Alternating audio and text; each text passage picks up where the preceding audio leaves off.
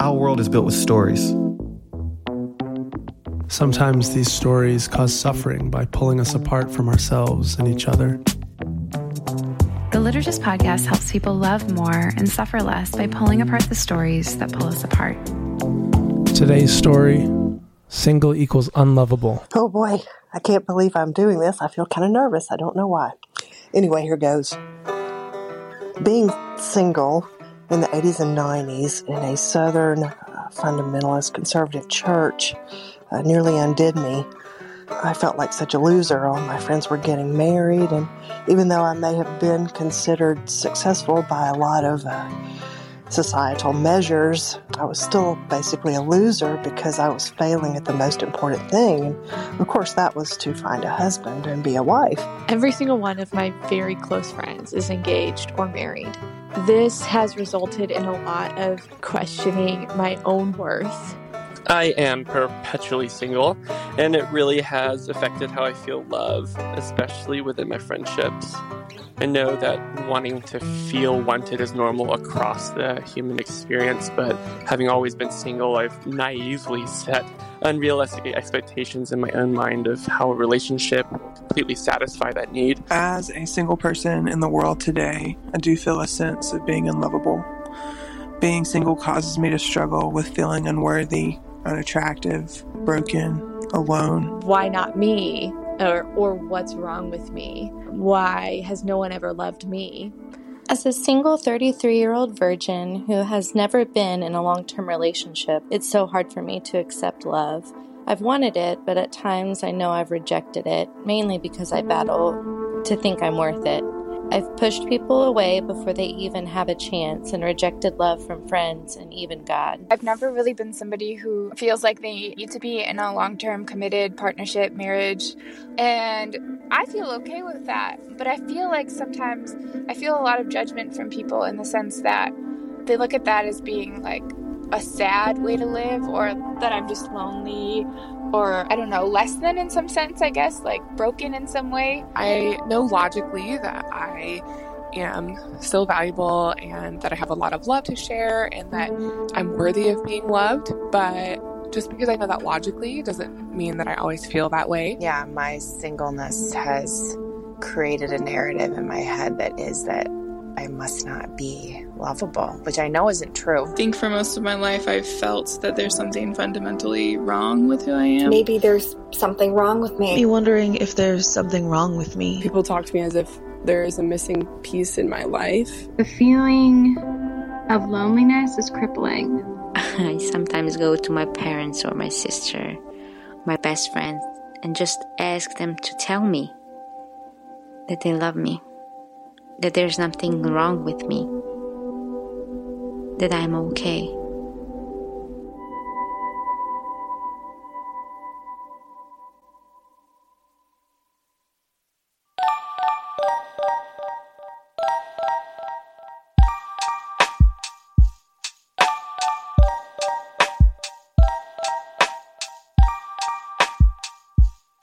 All right, everybody, welcome to the Liturgists podcast. We're here with a couple of favorites. We got Jamie Lee Finch, Key Williams, who you've heard on other podcasts of ours before. And today we're talking about the single mean you're unlovable. LOL. Just the thought of that is Has feelings. hilarious to me, because no one would actually say that out loud, but I feel like it's implied in a lot of ways, and how people talk to you and question you. They have all these expectations of what your life is supposed to look like, and a lot of them involve a partner, specifically a man. And I don't always get jiggy with that. I started responding when people say things like, "You're so incredible. How are you still single?" My answer is like, honestly, it's because I'm incredible. Yeah. That's why. It's hard out here. But I think, your laughter in response to him just even saying the phrase, like, just being single make you unlovable. It is laughable, but that's what my head understands is true. Unfortunately, there are a lot of times when, for whatever reason, my heart or my emotions connect with that story. And it becomes a convenient story in moments where I'm feeling other pain to think that that's the only reason why I'm feeling pain in some way, which creates a second story, which is a problem, which is the idea that then having a partner would solve all of my problems, or I would never be lonely again. And again, I don't think people are directly saying these things, but it's definitely implied everywhere you look. How have you been impacted by these stories through the years? I grew up, you're from the South too, so Midwest. Yeah. But yeah, it's similar. Yeah. So I'm from the South, and all of my friends, like a lot of my friends left high school and immediately got married. My sister turns 21 on Sunday, and she will be getting married soon. All my other cousins are married or have a kid, and I am the only one without.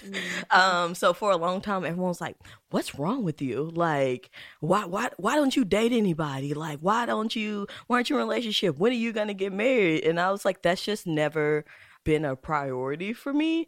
And I feel like most of my life I've had to explain that to people. When I was younger, I had a lot of insecurity about it, but the older I got, I was like, oh, this is great. You mean to tell me, like, I get to stay in my own space and it's peaceful? I don't have to put up with your bullshit. I have my own money. Like, I don't need you for anything. And it's changed the dynamics in dating for me. Like, when I became, like, financially independent and, like, created this life of my own, I'm like, oh, I don't need a man. I don't need a man or a partner. Like, if I'm with somebody, it solely has to be because I want to be with them and not out of necessity. And I feel like I grew up seeing a lot of people with partners solely because of necessity. And even like in the industry working in Hollywood, I meet a lot of girls who are like dating guys solely because if they want financial independence and all that. When you take that out of the equation, dating becomes super different. Yeah, so I've done a lot to make myself financially independent and like living alone. There's definitely a feeling of, even if I was with a long-term partner, I might want us to live separately because I really love living alone. So I think a lot of what you're saying resonates with me as well, of this, like, I'm going to make sure that I can take care of myself. And when you date from that place, again, it's a complicated feeling being a woman. I was telling Michael yesterday how often I'm told that I'm intimidating. And same. This, like, I'm not intimidating, you're intimidated. That's different. Yeah, I am content and happy being single, and I like the life that I built for myself. But I also, it's like the longest thing I've done. I'm an expert at being single at this point. I have so many years of experience, and I would like a new role. Like that, that would be nice. But just for various reasons, like, it just hasn't worked out that way. Yeah. I don't know. I just like to point out that the concept of being single is a concept. It's weird, actually. It's a concept that's built in this like dualistic patriarchal system of you check a box, single or married, on a form, and we think, oh, you're a single person. We actually like believe a construct. We're just human beings sitting here, right? Like, I'm married. You're not married. But it's fun. I just want to point out the fact that it's a construct, and that it's a construct built on a whole system of like ownership and patriarchy, and how do you fit into society in the power structures that be. And in our society, you get tax breaks if you fit into the one column. You get all sorts of benefits, and you get to have somebody come into your hospital room if you're sick. You get to have, there's all sorts of ways of, if you fit into the mold of what society wants you to be, which is married with 2.5 kids or whatever, like, and a heterosexual cisgender white man, like a white king. But you know what I mean? Like, there's these paths that are charted out, and like, single is a concept, and it doesn't serve a lot of people. And so, of course, I think the side of it saying, if you're single in this construct and you want to get married, your singleness is beautiful, embrace it. enjoy it, live it up, the freedoms of it. Sure, there's that whole side of things. But there's also the side of it that's just like, it's also just imaginary. There's a lot of married people that are far more lonely and isolated than a lot of single people. Somebody that lives in community and has a great sex life and connections and is super connected with a world of people can still technically be single according to the forms. But single has nothing to do with how connected you are, how in love you are, how anything you are. It's just a concept.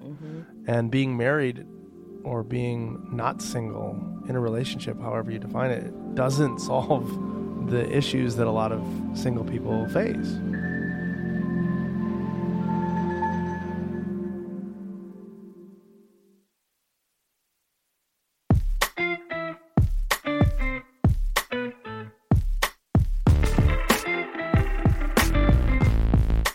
So, single obviously doesn't equal unlovable. Is there any ways that you guys can think of that just recognizing how that insidious little story kind of creeps in and what we can do to see it, to recognize it, and then how to respond to it, how to see through it, how to overcome it? Yeah, I think specifically around this time, like holidays, it really pops up. And like Valentine's Day and all of that. And like you see all the funny memes. It's like, I'm going to walk down the aisle at Walmart and knock all the Valentine's Day shit over. And it's like, yes, understood. But also like, I'm seeing someone. I'm not in a relationship, but I'm seeing someone. So I'm like, this is like the first time in like 6 years I'm going out with someone for Valentine's Day. Wow. But like, Christmas, like, I didn't have a partner. Thanksgiving, where everyone was, like, bringing their partners home, I was like, oh, I'm solo. But I've become accustomed to that. And I have a lot of girlfriends who are kind of in the same boat as me. And so I would say for us, it's just, like, building, like, our own community and our own little things. So one of my friends this weekend is having, like, cocktails and cuddles. And we're having, like, a sleepover and, like, drinks and, like, a girls' night. And it's going to be, like, our own little shindig. And honestly, I feel like Valentine's Day isn't exclusively for couples. Like, I always will tell, like, anytime I wanted to go out, I'm like, I would just hit up my friends or anybody that I was interested in remotely. Like, hey, do you want to go out tonight? I like that energy. That is bold. Oh, I don't care. I'm like, February 14th. What are you doing? You want to go? Got any plans? It reminds me of that, like, that part from The Office where Kelly finally gets Ryan to go on a date, and then he's like, I hooked up with her on February 13th. That's bold, Keith. Yeah. I love it. I mean, I keep this. I'm a advocate for shooting a shot and just going after the things that you want. So yeah, I feel like the answer varies for everyone. I feel like for me, I make sure one thing I've learned in the last couple of years is just spend time with myself. I take myself out on dates. Yes. I hang out with people that I enjoy being around. I do things that make me happy. I used to feel like something is wrong with you because you don't have this gaping hole for a partner and you would rather work instead and you would rather focus on your career instead. And I'm like, is there something wrong with me? Like, do I have like something I need to talk through with? I wonder if you would be asking yourself the same question if there was something wrong with you if you were a man. Just a thought. I mean, just curious. We'll talk offline. But yeah, I used to ask myself those questions a lot, and then I've realized like, oh, this is just what I love to do. I love being a full-time creative. I love going home and working on things and allowing myself the space to do those things versus feeling like, okay, you spent 16 hours at work today and now you should spend 4 hours trying to date on Hinge. And so I'm like, I'm not about to sit on here and swipe for 4 fucking hours. Yeah, I was like, I just want to do the things I love and go to sleep. So that's how I plan on living my life. Good going slogan. forward. I just want to do the things I love and go to sleep. Key Williams. I'm sure you'll have a much better answer, but that's just how I go about my life. Great answer. And it kind of fired some synapses in my brain as well of like when you said that your friend's doing a gathering for y'all called, was it Cocktails and Cuddles? Yeah. Okay, physical touch. Oh yeah, for sure. Holy shit. Like, again, in this weird story, we're telling ourselves that like monogamy is compulsory, find a partner there's this also implied story that person's the only person that can touch you, like can actually give you like affection, and touch starvation is real. And I think for most of my life, the ache that I felt about being single has not been that I want companionship, because I've got lots of companionship. I personally don't want children. So luckily for me, I haven't had to deal with that kind of ache, but I know a lot of people who do desire children do have to deal with that ache. But what I know now is the main longing that I felt has just been for touch. Same. I'm the exact same. Yeah. What I've done instead is I've developed friendships with very safe people that I feel so comfortable just like embracing for a very long time. Like, and I remember before I started working for myself full time, and I worked in the service industry in like multiple restaurants, there was one job that I had that I loved it so much. And it was really important that I was working there when I started trauma therapy for the first time, because the people I worked with, I felt really connected to. And I knew that whenever I was scheduled to work at that restaurant, I was going to get like 9 hugs that day. And otherwise I might not be touched for days. Because, so I think it's problematic on both sides. You have lots of touch starved, you know, again, air quotes, single people. And then also you have this problem on the other end, which is people in relationships assume that the only, are led to be almost forced to assume that the only people you can touch and be touched by affectionately, doesn't have to be romantic or sexual, but just like affectionately, is that one person. And so I think if we were able to, just like you were saying, you kind of source your companionship and relational energy from multiple spaces, I think it would be really helpful if we had more permission in our culture to source affection from multiple sources as well. And I've started to. Like when I went on the Sacred Feminine retreat, there was I realized when I left, like there was just so much safe, loving touch, and I felt so free to ask for it, and so free to just, like there was at one point, I think it was Hillary that said, you know, if you notice in your body you need anything, like feel free to ask for it. And at one point I just really wanted to be held by Lisa.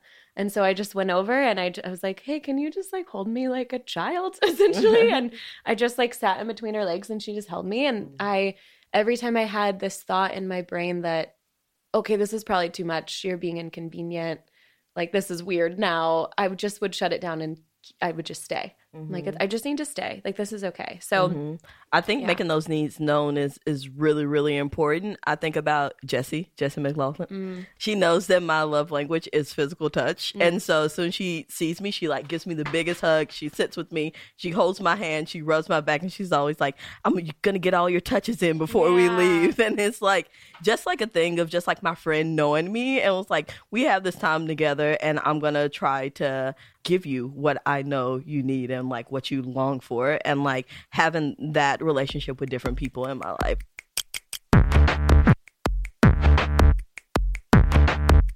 What can those of us who are married or not single do to avoid perpetuating this harmful story to other people? What do we do that makes single people feel less than? How can we keep an eye on that for how we speak, how we plan events? What do we do that makes this worse? I think one thing that I always think of when it comes to like my married friends, and I don't have this problem as much as I used to, but like a lot of times they will have events and things and be like, oh, we didn't invite you because there were going to be kids there, or it was going to be like all families there, and like, you know, and I was like, okay, like I'm a person, but I'm also like, I'm single, like, and just like, I don't know, I just feel like a lot of times single people get excluded. And I feel like there is this idea of people, when people get married or people have children, they think that single people no longer want to be a part of their life. And I feel like single people feel like married people no longer want to be part of their life. And I feel like they're gone, and like, it's even like taught, they're like, oh, when you get married, you have to find you some married friends to hang out with. Like, you can't hang out with like single people, and like those relationships just start to break. And that's sad to me. Like, I feel like that's the thing that I dread the most. Like, when my friends do get married, I'm like, are you just gonna like leave us and like go get a bunch of married friends and not hang out with us solely because I'm single and I don't have a partner, you know? And that happens and is a lot more common. And I know in like Christian spaces, like evangelical Christian space, it's taught that that's how you're supposed to transition into marriage and into having a family.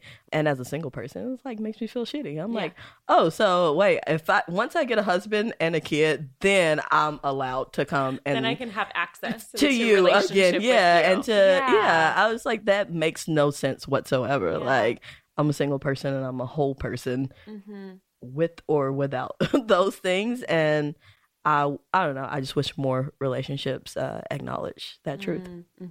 Yeah, that, again, everything you're saying resonates so much. Some of my favorite relationships are with couples. And Same. yes, I have. Yeah. I thought about this before, about how so many people that I love who are coupled or partnered, I love my relationship with one partner, like that individual energy created in our relationship with one another. And I love my relationship with the other partner, and there's an individual energy there. But then there's also this third energy of like, I love like having coffee with you and Lisa yesterday together is a different dynamic than when I'm just with you and just with Lisa. And it's like, I love that entity that the two of you together create. And I can't imagine it's, I don't even know how to describe it. It's so unfathomable. The idea that like we wouldn't be able to be in relationship with one another because this like social construct is like married people and single people aren't friends. But being given the opportunity to become friends with that entity created by people in partnership is so beautiful too. So I think just being mindful of, we do still want to be in relationship with people who are in relationships with one another. And kind of with what you're saying, like give us the option to say no if we do feel uncomfortable, but we want to be invited. We want to be included. We want to be thought of. Hillary McBride has just joined us. So now we could use some good Hillary thoughts on like, what can we do to undo this story? What can we do to witness where it rears its head, and how can we be healthier in telling better stories and unlearning this story? Yeah. Classic therapist move. I'm going to pull. Consider yourself warmed. I want to talk about the thing under the thing, which is that pain is hard and confusing. And what we often try and do when we feel pain is make sense of it by putting a label on it or blaming ourselves or somebody else. And I think that instead of saying singleness equals unlovable, maybe we could say a lot of us are more lonely than we wish that we were. And we've decided that singleness is the problem and somehow tells the truth about us, but it doesn't. And so the thing under the thing maybe is what is it like for us to be with the pain of our aloneness without saying that it means anything bad about us? What is it like to be with the pain of our disconnection or isolation, whether perceived or real, without trying to extrapolate something about our value as a human because of that? I've kind of said this indirectly, but I think that the story singleness means I'm unlovable, or if I'm single, I'm unlovable, really just comes from us trying to make sense of why it hurts so much to be alive sometimes. And so we blame ourselves or we blame someone else. We say I'm unlovable or they're unlovable, but life is just painful. And I wonder if we got better at pain and feeling pain if we wouldn't have to tell stories that weren't true to try to make sense of pain. And I also, here's maybe another clinical skill to think about. This is something I talk about a lot with my patients, but something called receptive affect. It's a very specific skill to be able to take in love. And we can decide that we're not worthy of love, because even if it's not true, but in such a way that it actually stops us from taking in the compassion, the kindness, and the connection from the people around us who really do love us.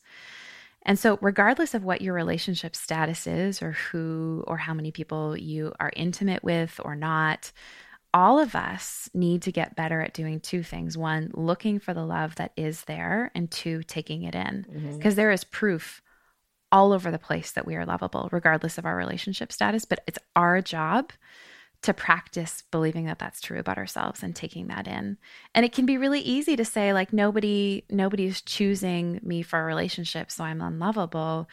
But it doesn't necessarily take us off the hook for having to learn the skill to take in the love that is there. And to be with our longings in such a way that we could be tender with them and acknowledge them and not tell a story about ourselves. But it's really, really hard to take in love for ourselves, to prove to ourselves that we are lovable if we've got a really convincing story on the inside that we aren't deserving of love or that we are unlovable. So how is that for an indirect? That's an incredible monologue. I feel like Shonda Rhimes would have wrote that in for Kerry Washington on Scandal. When she's talking to her dad about why she isn't marrying the president. I love that so much. Yeah. Why she isn't marrying the president? Because he is married. Oh my God. Wow. Just because we're talking about it, like, how is it different for you to receive love and to give love? Does it feel easier to do one or the other? Does it feel like receiving it confronts or bumps up against some story, whereas giving it feels like effortless? I mean, I'm kind of describing myself and when I say that, but I'd love to hear, since we're talking about receptive affect, what it brings up. For sure. I feel like for me and my childhood trauma growing up, I felt like I had to be perfect and give love and give everything I had in order to be accepted and wanted. And so that's something I did out of habit and not necessarily because I loved people. I feel like I learned how to love people deeply through doing that, but it wasn't intentional. It was like just like a skill I learned. And the older I've gotten, the more intentional I've gotten about it. And the more I realized like, oh, you're fine on your own. You don't have to like strive to get anyone to love you. You know what I'm saying? And so receiving that love has always been hard. I just say probably over the last year or so, it's become like something that I've started to open myself up to receiving, but it's so hard. Sometimes I'm like, no, stop it. Like people say stuff to me, I'm like, you don't mean that. Like, and you know, just like shutting down like love from the jump. Like if somebody who I think is like amazing say they love me, I'm like, no, you don't. Like you don't really know me. Like, you know what I'm saying? Versus like opening myself up to it. Like, oh, maybe this person does just think I'm super dope and incredible and they really do love me, you know? Wow. So it sounds like you've realized that barrier for yourself, and you've actually, it sounds like, started to do the work of really taking in the stuff that is there for you, that these people who've been saying all of these things for a long time, sharing affection with you, mirroring back to you how loved you are, that it sounds like you're doing the work on the inside to actually let it go in. Yeah. Attempting to. Attempting to, yes. Yeah. That's what counts, yeah.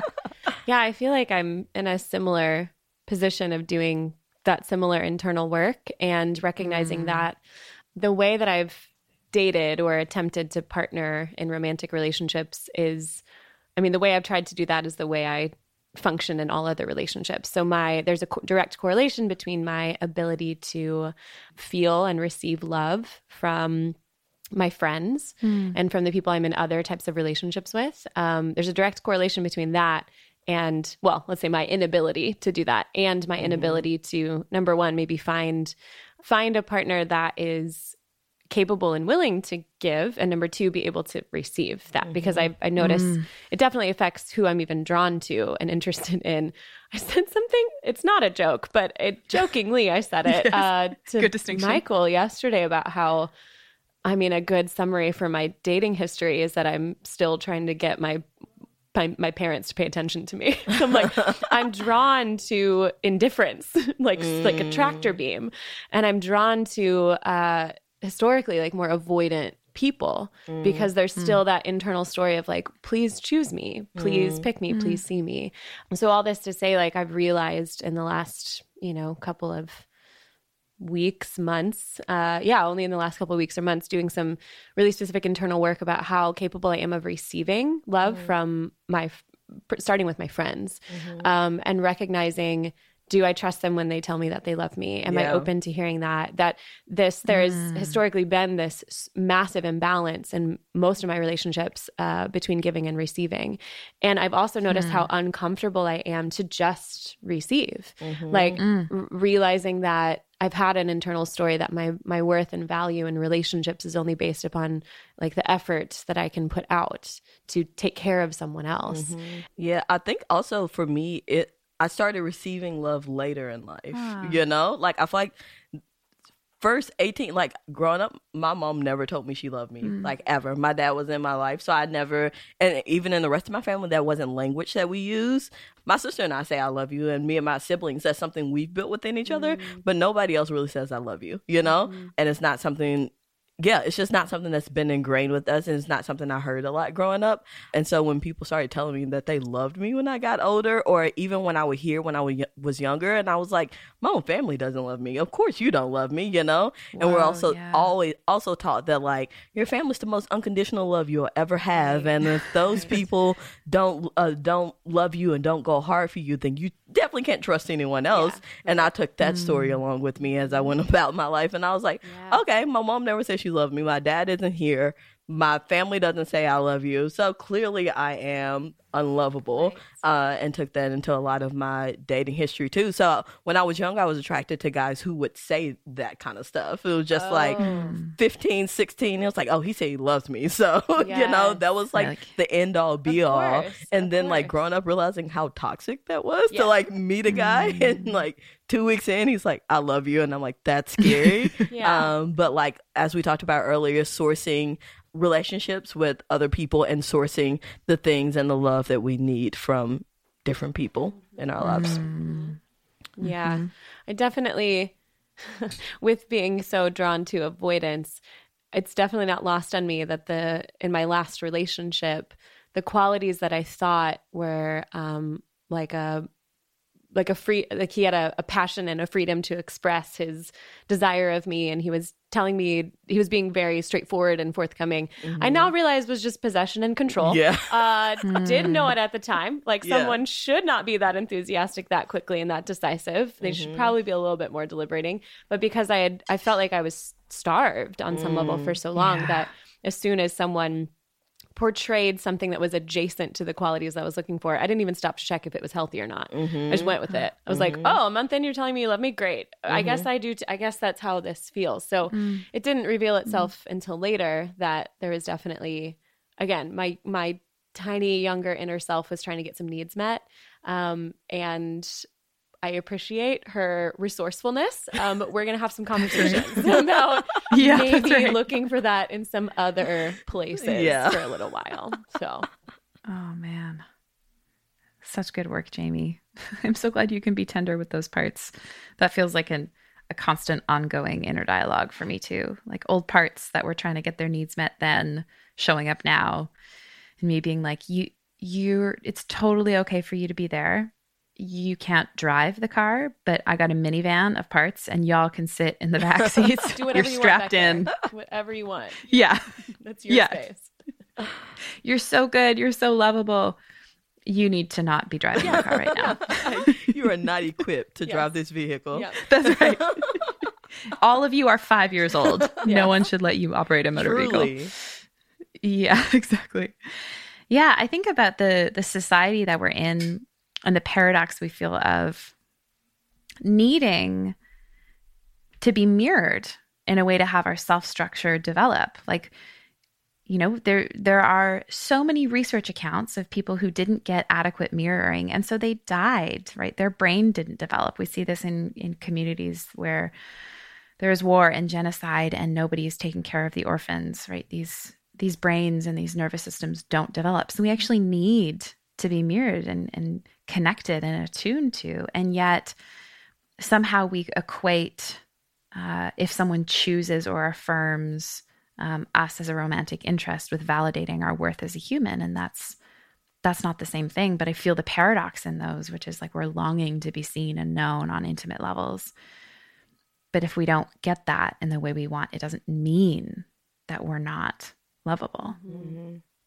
And a lot of times you're also just asking the wrong person asking the wrong things of the wrong people. Say more about that, Key. That's something that I've learned very, very, very, very recently. It was like, oh, it's not that I'm undeserving of these things, or it's just that you're incapable of giving to me. And that is fine. Right. And you find other people that can be that resource for you. Yeah. Or you learn to be it for yourself. Either way. Such a good point. Asking the wrong people to answer the questions about what is most true about us. Yeah.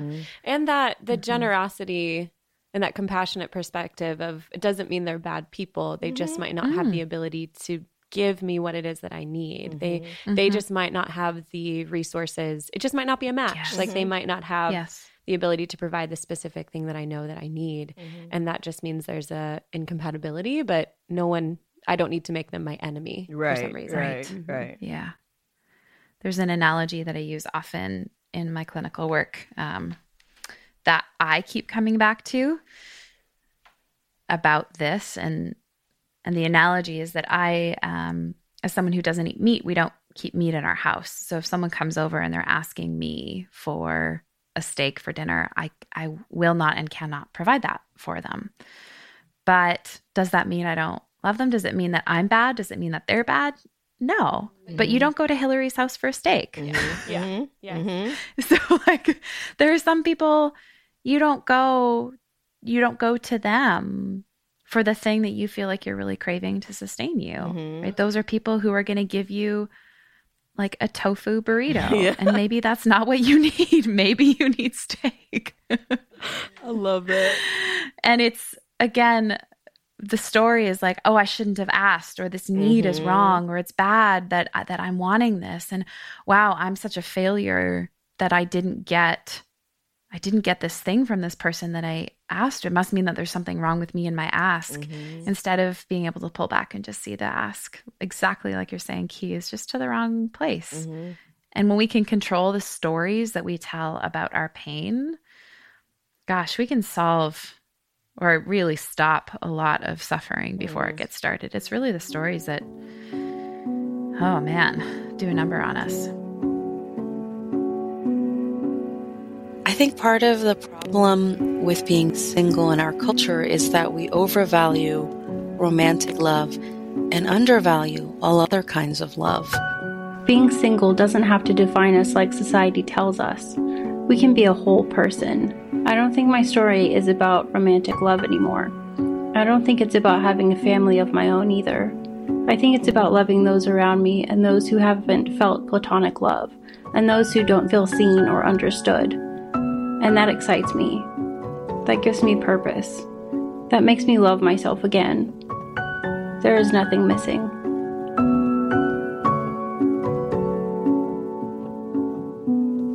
I love being single. I truly adore it. I'm not against being partnered or paired in the future, but I have an incredibly vibrant life that's full of intimate relationships, regardless of the fact that I'm not partnered or paired. I feel that being single has really allowed me to show and receive love to so many more people and experiences than I think I would have if I had been in a relationship. I feel like singleness has really invited me into an openness and a limitless capacity to love and to also receive love that in past relationships I never truly lived into. I really worked to curate a life that I love so much that even if I never meet someone, I will be fulfilled and happy. A bit like Joe March in Little Women. I want to celebrate who I am, what I have right now, because I don't have control over the rest of it. I had an important insight not too long ago that was profoundly sort of world-altering for me. It was after a breakup that was really difficult. I remember saying out loud, I already have all the love that I need. I have all the love that I need. And it was such a tremendous aha to me that there was more than enough in the people around me, people who have my back, people who come when I call, people who I get to pour into, children that I get to watch and help grow with their parents. And whether I got married or not was beside the point, because I already have all the love that I need. Well, thanks for listening to today's podcast. We hope you've enjoyed it. If If you'd like to discuss any of the topics here, we meet every Sunday online as the Liturgist community. It's called The Sunday Thing, and if you're interested in joining that, just go to theliturgists.com and click Join Us. We'd love to have you. This week's episode was edited by Tejas Leierheiden and myself. Special thank you to all of you who sent in your voicemails, your stories. We really appreciate you doing that. And of course, to Key Williams, Jamie Lee Finch, Hillary McBride, and our patrons, thank you for making what we do possible. All the love. Thanks for listening, everybody.